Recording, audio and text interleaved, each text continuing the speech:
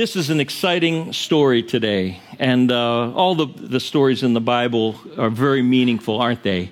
And I hope you're enjoying some history. Last week we studied Joshua, a story out of Joshua when the people were coming into the Promised Land under the leadership of Joshua, and God moved in miraculous ways. It's a story in history, and God helped the people, spoke to the people, led the people, parted or really just stopped the waters of the Jordan River so that they could go through into the Promised Land, and we saw him move in miraculous ways. Well, now, today, we're going to fast forward several hundred years to the last.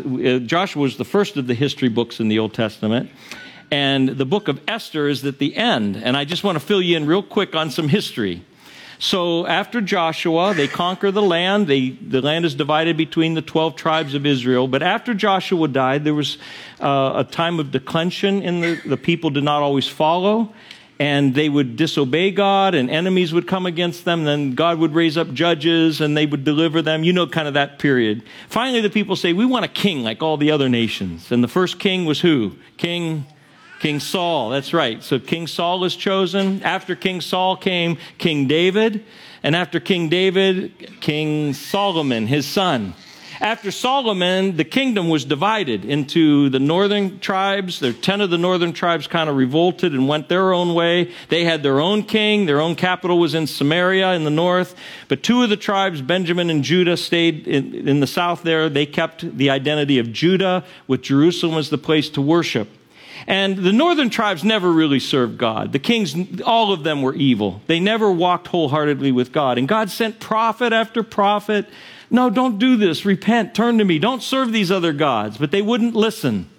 And God sent Assyrians to capture them in 722 BC. Many were carried away.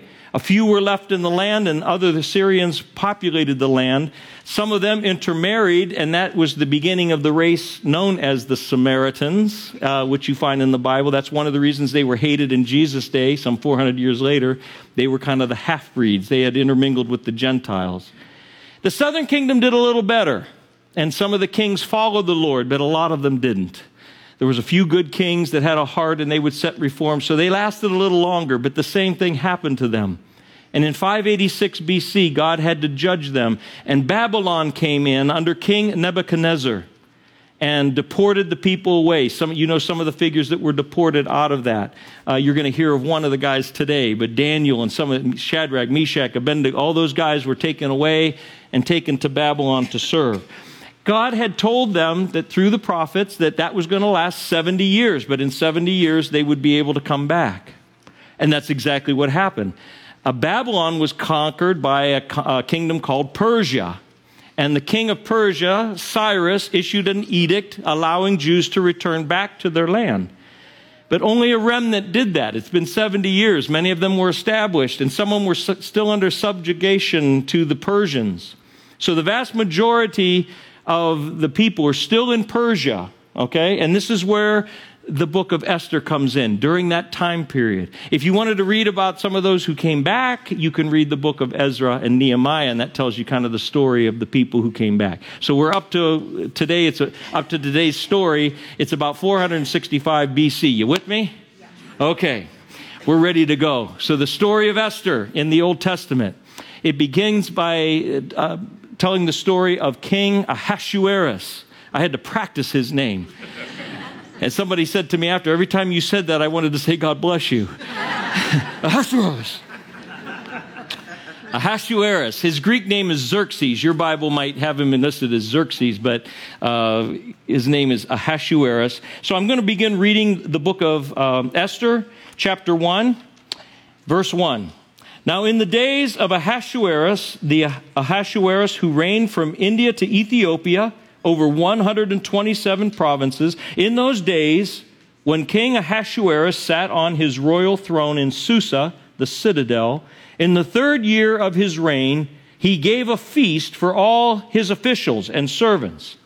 The army of Persia and Media and the nobles and governors of the provinces were before him, while he showed the riches of his royal glory and the splendor and pomp of his greatness for many days, 180 days, 6 months this is going on. Festivity after festivity, and that's not solid, obviously, but festivity after festivity, schedule after schedule. Each week there's some kind of showing off his glory. 127 provinces, Ethiopia to India, over. It says, and when those days were complete, when the 6 months were complete, the king gave for all the people present in Susa, the citadel, both great and small, a feast lasting for 7 days in the court of the garden of the king's palace. So on top of that, he gives this big feast to end it all. And anybody's invited. If you lived in Susa, the citadel. So it wasn't just for royal officials, just the average Joe could come. If you lived there in that day, you would have been able to go to the court of the king. Can you imagine? Could you imagine Buckingham Palace if they just invited all the commoners? Oh, the queen would have a heart attack, wouldn't she, if all the people came in? But that's what he was doing. He was showing off his splendor. Okay? And the king is drinking, as the king tends to do. And he decides he wants to show off his queen. Her name is Vashti. And so he sends for the queen. And listen, the king is sovereign, okay? You're going to find this in the story. This is not a Disney kind of story, okay? This isn't like, even with Esther, we'll talk about this a little bit more. The king is sovereign. Like if the king says, come, you come. If you don't come, that could be your life. So he summons his wife, Vashti, the queen, but she says, I've had it. I'm not coming. You're not parading me again. I'm reading in a little bit, but I sense this is what's going on. She says, I'm not doing that. Look at verse 12 of the first chapter. But Queen Vashti refused to come at the king's command. Oh boy. Ahasuerus he's ticked off. And he calls all of his homeboys, all the advisors and everything, and they get together and say, what are we going to do about this? And they say, King, this is serious. Word's going to get out. What happens when the word gets out? Vashti doesn't even obey the king. And so now none of the women are going to obey their husbands. Man, this is chauvinism on steroids. This culture. Seriously, women are nothing. And this is bad. The women are all going to revolt. So king's going, what should we do? And so they come up with this edict. And it says this, first of all, Vashti shall never be in the king's presence again. Now some think, maybe we don't know this for sure, but some think that was it for her. But at the very least, she was banished. She was disposed as queen, and a new queen is going to replace Vashti. And then they said, include this in the edict. Let every man be master in his own household. When if Congress passed a law like that, that would really go over well, wouldn't it? But that's the culture. You have to understand. That's where this is at. And then a decision is made. This is how we're going to pick the new queen. The advisors came up with this and said, why don't you get, there's 127 provinces. Let's send out and we'll get women from all the different provinces and we'll bring them together in this harem in Susa. And you'll be able to find out which one, we'll have like a contest. It's like the early version of The Bachelor. And we're going to have this contest, and whoever you pick then, she'll be the queen. And the king says, hey, I like that idea. So that's exactly what happens. And so now in the story, this is when two new characters are introduced into the story. Okay? Chapter 2, verse 5. Now there was a Jew in Susa, the citadel, whose name was Mordecai, who had been carried away from Jerusalem among the captives whom Nebuchadnezzar, king of Babylon, had carried away. So he was one of those. He was bringing up Hadassah, that is Esther, the daughter of his uncle, for she had neither father nor mother. So in other words, Mordecai and Esther are actually cousins. But I take it there's kind of an age difference between them. And Mordecai is older, and he becomes the father figure for Esther and takes care of her. The young woman had a beautiful figure and was lovely to look at. So on a scale of 1 to 10, Esther's a 20. I told Linda after the service, she's a 25, okay? But It says, and when her father and mother died, Mordecai took her as his own daughter. So when the king's order and his edict were proclaimed, and when many young women were gathered in Susa, the citadel, Esther was also taken. So these people come out. Esther is noticed. She's taken. Notice this. She's taken. It's not like a choice. You don't get a choice in this. This is the culture. Now, Mordecai had told her, Esther, don't tell anybody that you're Jewish.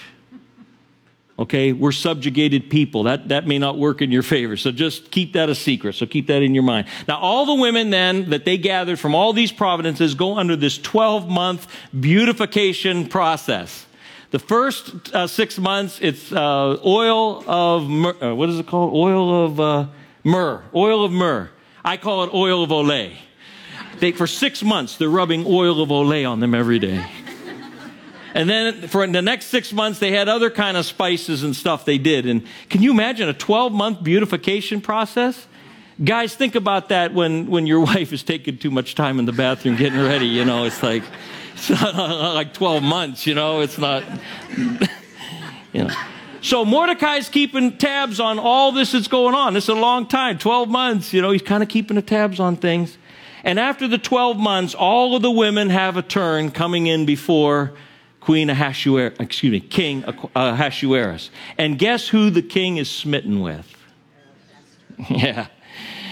Chapter 2, verse 16. And when Esther was taken to King Ahasuerus, the king loved Esther more than all the women, and she won grace and favor in his sight, so that he set the royal crown on her head and made her queen instead of Vashti. A great feast is given. Taxes are rescinded throughout the provinces. I mean, come on, rejoice, people. We have a new queen. But again, this isn't a Disney character queen. Esther is very subservient to the king. In fact, she cannot even come into his presence unless she's summoned. And no one could come into the king's presence unless they are summoned. If you did so, you could die. If the king held up his scepter to you, you were allowed to enter, touch his scepter, and then you could talk. But if you came into his presence and he did not summon you, that could be the end of you. Keep that in mind. Well, in the story, there's now this little side plot that's happened. Esther has been chosen as the queen. Mordecai's sitting out by the gate. It's called the King's Gate. And he is in a position where he overhears two of the king's servants plotting against the king to kill him. And so he gets word to Esther, sends a message to her through a messenger. And Esther takes it to the king. The matter is investigated, found to be true. The two men are discovered, and the plot is real. Those two men are taken and hanged. And then what is done next is something you need to keep in your memory banks. The king and the kingdom have this book called the Book of the Chronicles, that different deeds of note are noted in there. And they write down in that book what Mordecai had done. So Mordecai discovered so-and-so and so-and-so was plotting against them. The matter was investigated. It was found to be true. So-and-so and so-and-so was executed, and the king was spared. And that's written in that book, okay? That takes place right then. Then a new character is introduced to the story. Hang in there. His name is Haman. Haman is the up-and-coming guy in the kingdom. He's rising in power. He's rising in status. In fact, at this point, he is placed in charge over all of the king's officials. So he's second only to the king. He's in charge. And listen, Haman's full of himself.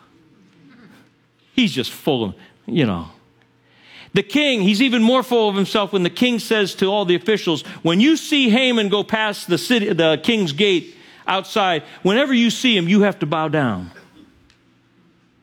And so the officials, whenever Haman would walk by, they all bow down.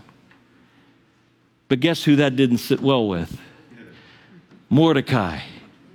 And Mordecai did not bow down. And Haman, who's full of himself, is enraged at this Mordecai, and he wants to kill him. And he finds out that Mordecai is a Jew, and he doesn't want to just kill Mordecai, he wants to kill all the Jews. Listen, This should not be so far-fetched to any of us who lived in the era of the Holocaust, that this could enter the mind of someone.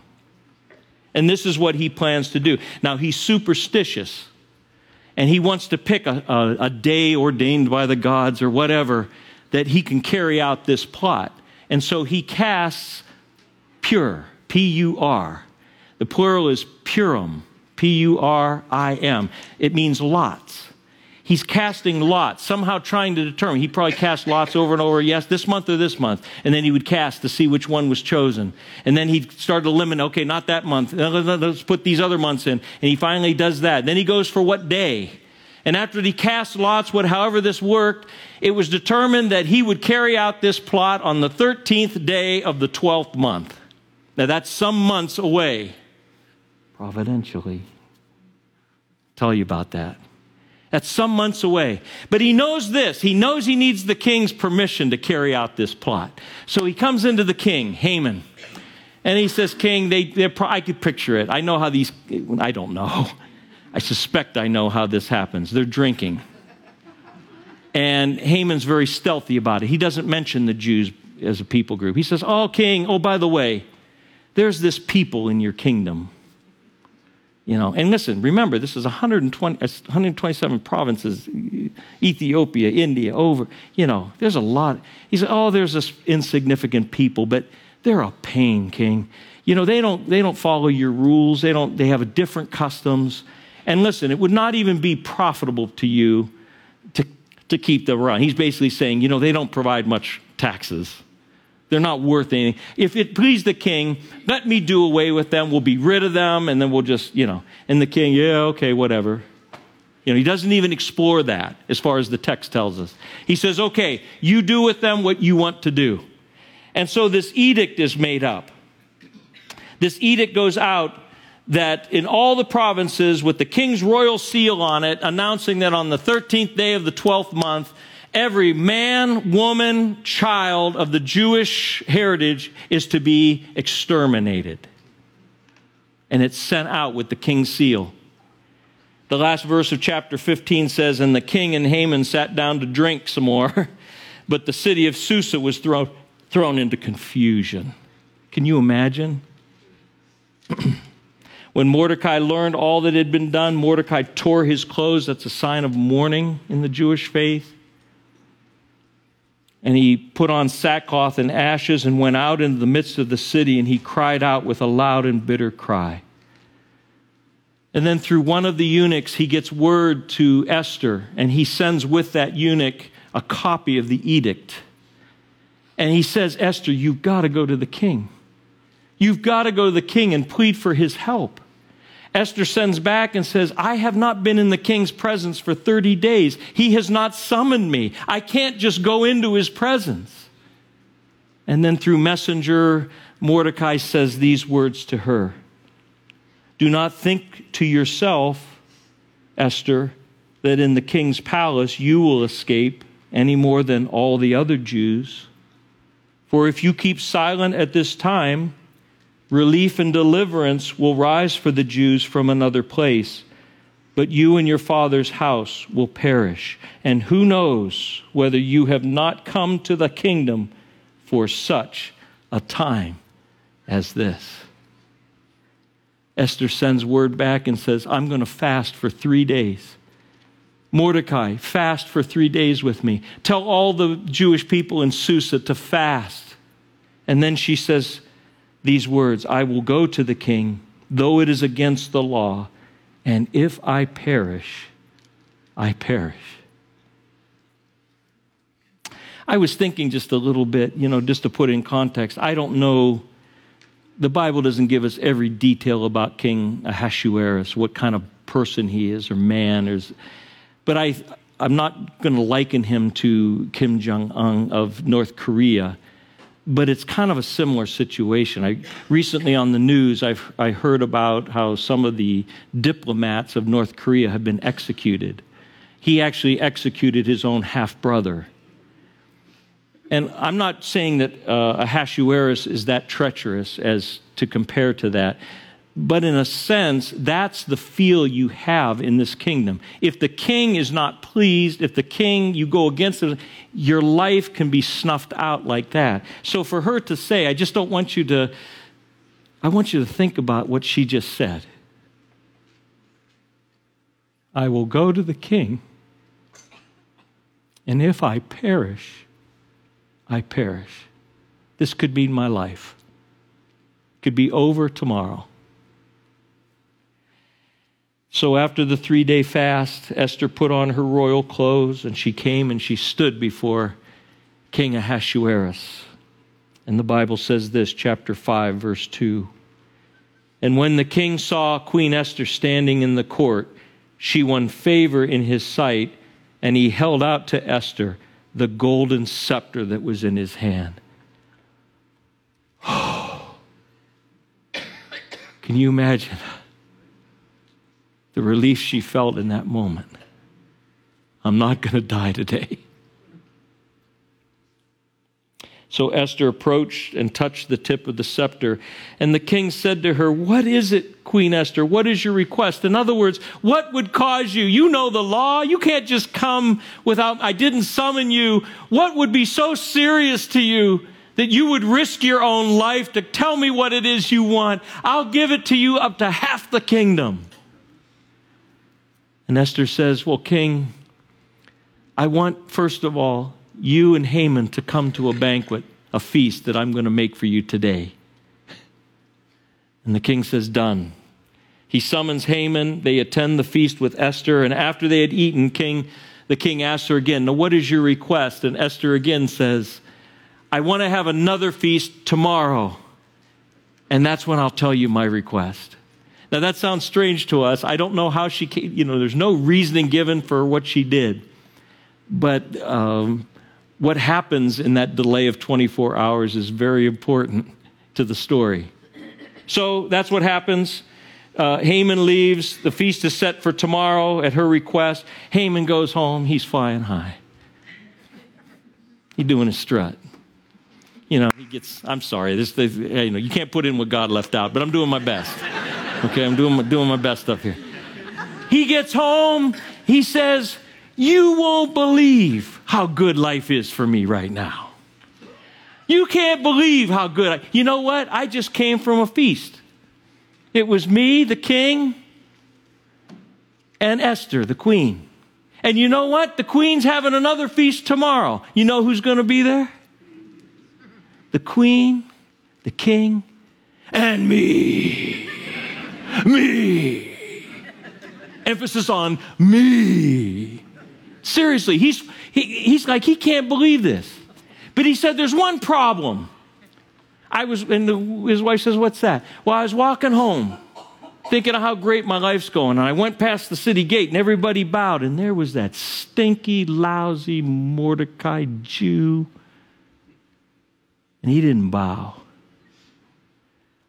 And I know we set the date of 13th day of the 12th month, but I can't wait that long for that blankety, blankety, blank. I want to kill him now. And his wife says, what are you all upset about? You're second to the king, you know what I mean? Build a gallows and make it 75 foot high, and then early in the morning, go and talk to the king and say, this guy needs to go. And Haman says, that's a good idea. And so he says, build it. So right that instant, they're out there building. You hear the wood's going up, the gallows are being built. But listen, that very night, the king could not sleep. The king could not sleep. What do you do when you can't sleep? Sometimes you just lay there and you toss and turn. Sometimes it's really bad and you say, I'm getting up, and you read a book, right? Or you read something. Hopefully I'll get tired. And the king can't sleep, and he calls his servants in.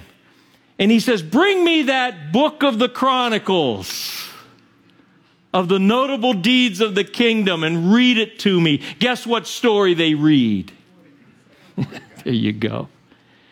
So they're reading to him. Mordecai discovers so-and-so and so-and-so had plotted, and we discovered it. It was found to be true. They were executed. Oh, king, you were saved. He saved you from that plot. And the king says to his servants, have we done anything for this guy? Have we honored him in any way for what he's done? And they said, no, we haven't done anything. Now morning comes, and just then Haman struts in. And he wants to ask the king for permission to kill Mordecai. But before he can do that, the king asks him a question. Listen to it in Esther chapter 6. The king says to Haman, what should be done to the man whom the king delights to honor? Listen to this phrase. And Haman, it's not in here, but who's full of himself, said to himself, well, whom would the king delight to honor more than me? Me. And so he starts thinking he's writing his own blank check.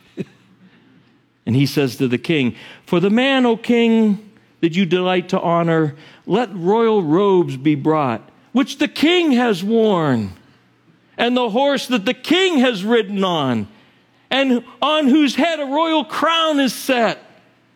And let the robes and the horse be handed over to one of the king's most noble officials. Let them dress the man whom the king delights to honor, and let them lead him on the horse through the square of the city, proclaiming before him, thus shall it be done to the man whom the king delights to honor. And then the king said to Haman, that's a great plan. Now go and do everything that you've just said to Mordecai the Jew.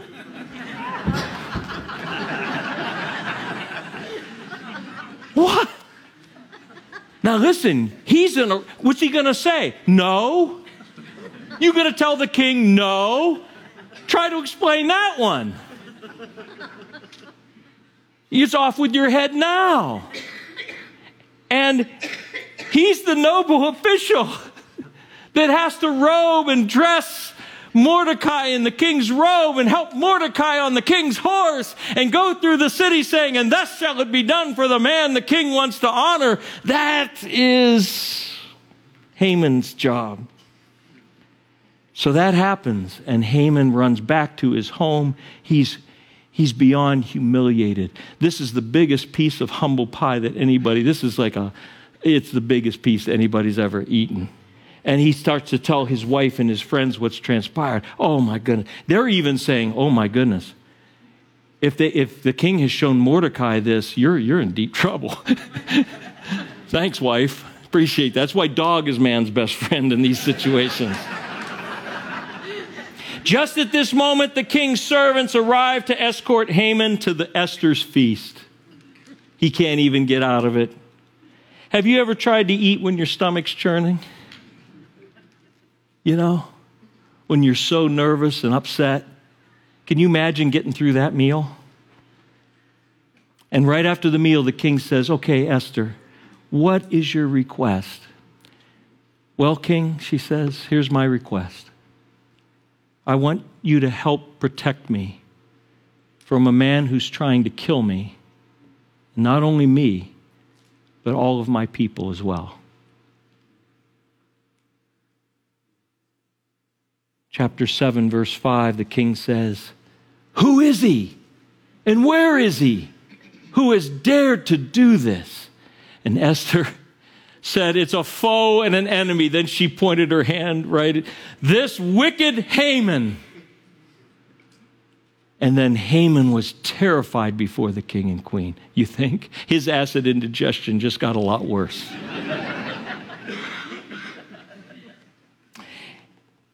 The king is so taken back that his trusted official, who he'd raised up, would betray him in this way and actually seek the life of his queen, his wife.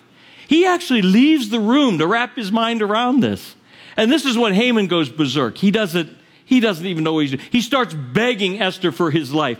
Oh, Esther, please tell the king, don't kill me, don't kill me. And he keeps getting closer and closer to her. At last, he throws himself on her. She's on a couch.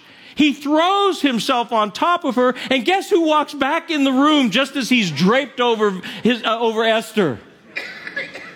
The king walks back in the room. And he says this, chapter 7, verse 8, will he even assault the queen in my presence, in my own house? As the word left the mouth of the king, they covered Haman's face. Then Harbona, one of the eunuchs in attendance, said to the king, moreover, this guy made a gallows over by his house. He was going to kill Mordecai on it. The one who had helped you, king. The one who saved you against that plot. And the king just goes, take him and hang him on that gallows. He was hung on his own gallows that he had made for Mordecai. Friends, I'll just summarize the end of the story, and we'll make some applications. We'll be done. After Haman is killed, all of Haman's property, possessions, land was given to Queen Esther, who gives that to Mordecai, and she reveals to the king the relationship between herself and Mordecai. Moreover, there's a different edict. That the first one is rescinded, and a new edict which allows the Jews to defend themselves against any enemy that may want to destroy them. They are empowered through the king to defend themselves, and that's exactly what they do. And instead of the Jewish people being exterminated, they were blessed, and God preserved them. Isn't that a powerful story? Isn't that let's take a few lessons from it, and then we'll call it quits here today. The first application is that God is moving providentially in the world. It's a message that this story speaks of God's providence. What do we mean by that? Sometimes God moves in visibly miraculous ways. Red seas are parted, storms are calmed, water is turned into wine, people are raised from the dead, that kind of thing. He's moved in Bible history that way. But he doesn't always work that way. In fact, I would like to say more in our time, he moves providentially. It's still miraculous. It's just not as visibly miraculous. But what I mean by that is he arranges things. He causes circumstances to go a certain way. He causes certain people to act in a certain way. They're not puppets. He uses their own. This is so big for me, how God can, but he orchestrates history and events and people to carry out his purposes. It's seen over and over in the story. What made Vashti stand up to the king at that particular time? She'd probably been paraded dozens of times. She finally came to the point, this is it, I'm done. Well, it led to a new queen needing to be picked. What made those officials decide on this contest? Esther wouldn't have been picked. She wouldn't have been considered. She had no influence, no circle. If they had just gone like on the inside, a few other queen potentials, you know. But that's God's providence. Esther is just the fact that she was noticed. This isn't like you put your picture on the internet and they kind of looked at you like you could apply for the job, No, Esther had to be noticed by the people in a province. Somehow they had to connect, and that's what was done. Mordecai, why was it him that was in proximity to hear these two guys and not be discovered? Maybe he was right around the corner or something. He heard it, and these two guys thought they were. Why was it him? Why wasn't it somebody else? Can I say it was God's providence? It's God providentially working. And then once this plot is set into motion, you see the timing. Don't you see how the timing of things is providentially ordained by God? The fact that the king can't sleep that particular night, the very night that Haman's going to come and ask the next morning for Mordecai to be killed. The fact that he discovers that nothing had been done for Mordecai, and Haman comes and he talks to Haman first. Haman can't get a word out. And the king says, what should be done for the man whom I wish to honor? The timing of it. What about the timing of him lunging on Esther just as the king comes in? Not that I think his fate wasn't sealed anyhow, but that certainly, that took the cake. Listen, God works invisibly powerful miracles, but sometimes, most times, especially in our day, he's working providentially.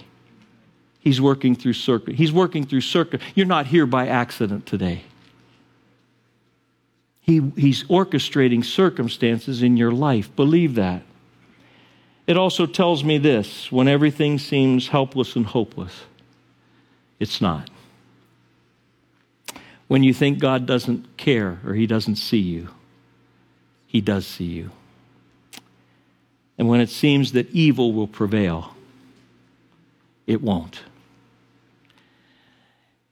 At just the right moment, when the fullness of time had come, Paul wrote to the Galatians, God sent forth his Son. What does that mean? When all the geopolitical things were aligned, just the way God knew it had to be for Messiah to come, for Messiah to die, he sent his Son. Just at the right, when he had planned from eternity past, God works by providential movings. Secondly, we have responsibility. The fact that God moves providentially does not excuse us from being responsible. Divine sovereignty and human responsibility go together. You know, Esther and Mordecai weren't going around just saying, Que sera, sera. Whatever will be, will be. The future's not ours to see. So just what I'm saying is they had responsibilities. And in this story, they show great initiative and courage in taking steps of faith. When Mordecai learns of the threat to the king, he does the right thing. He reports it. When he hears of the edict of Haman, what does he do? He contacts Esther, says, you have to go to the king. In other words, why not just say, well, God's going to do what he's going to do? Okay, sirrah, sirrah. He works providentially. I see what he comes up with next. They still acted in ways that were consistent with what they could do. And friends, I just want to say to you, we are called to live by faith. Even Esther calling upon everyone to fast. You know, the name God is not even mentioned in the book of Esther directly. There's no mention of God. But he's seen all over the place. And why would Esther fast? Why would she call for it? What good is fasting if you're not? Fasting is a positioning yourself to say, God, more than I need food, I need you right now. And I'm coming to you. So they're acting by faith. Even Mordecai saying, you know, if you don't do this, the Jews are going to be delivered some other way. Doesn't that take faith? He says somehow God's going to help us, but we're responsible. Thirdly, I just want you to remember the phrase, for such a time as this. It's not by accident you are who you are.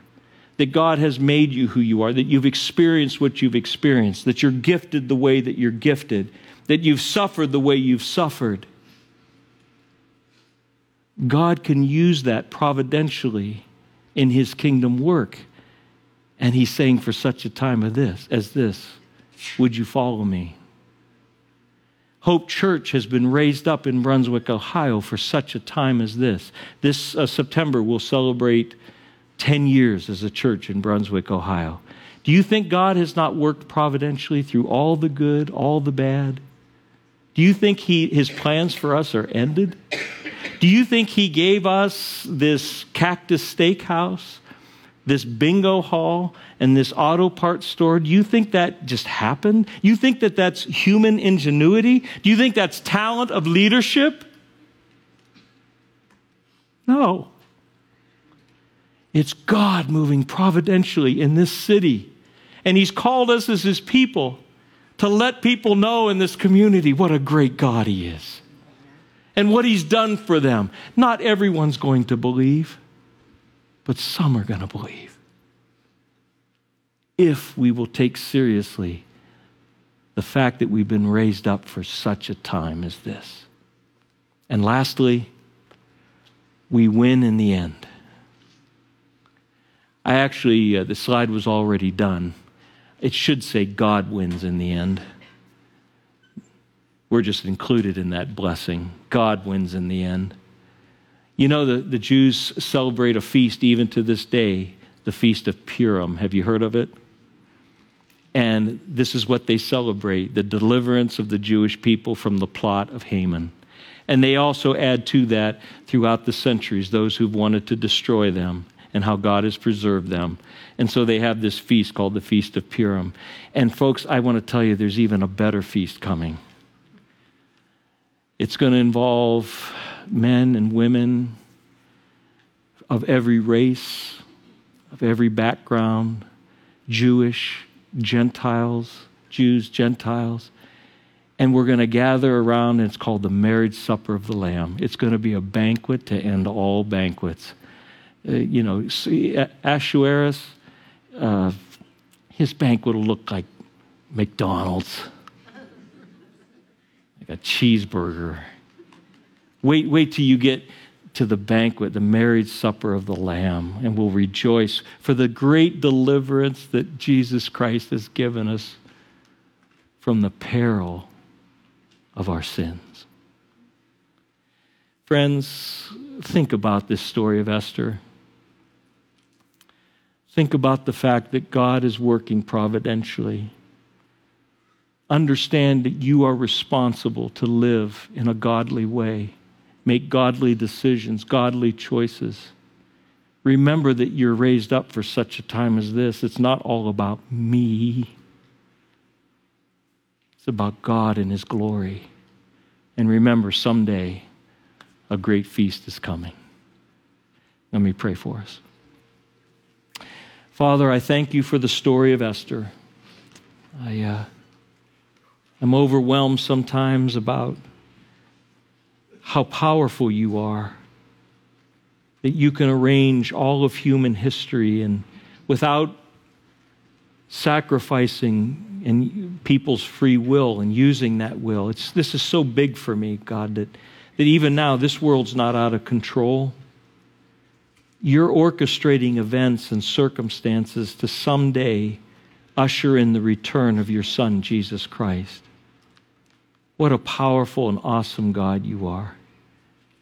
Help us to remember that you move in providential ways and to trust in that and to act accordingly. Give us hearts that want to follow you and obey you and act appropriately to your glory and honor.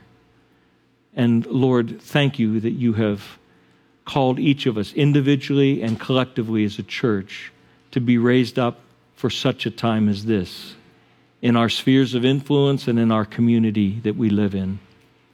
And God, we want people to know that there's a God so great as you are. So please, use us. Whatever sacrifice it might take, personally or corporately, would we be willing to say, like Esther, I'll go, I'll do it. If I suffer, I suffer. If it costs me, I'll do it anyhow. If it takes away from what I think is pleasurable, but it's going to honor God, I'll do it. And Lord, thank you that someday there's a great feast prepared, a banquet, a celebration for the greatest deliverance that all other deliverances point to in the Bible, the destruction that would have come to every one of us because of our sin.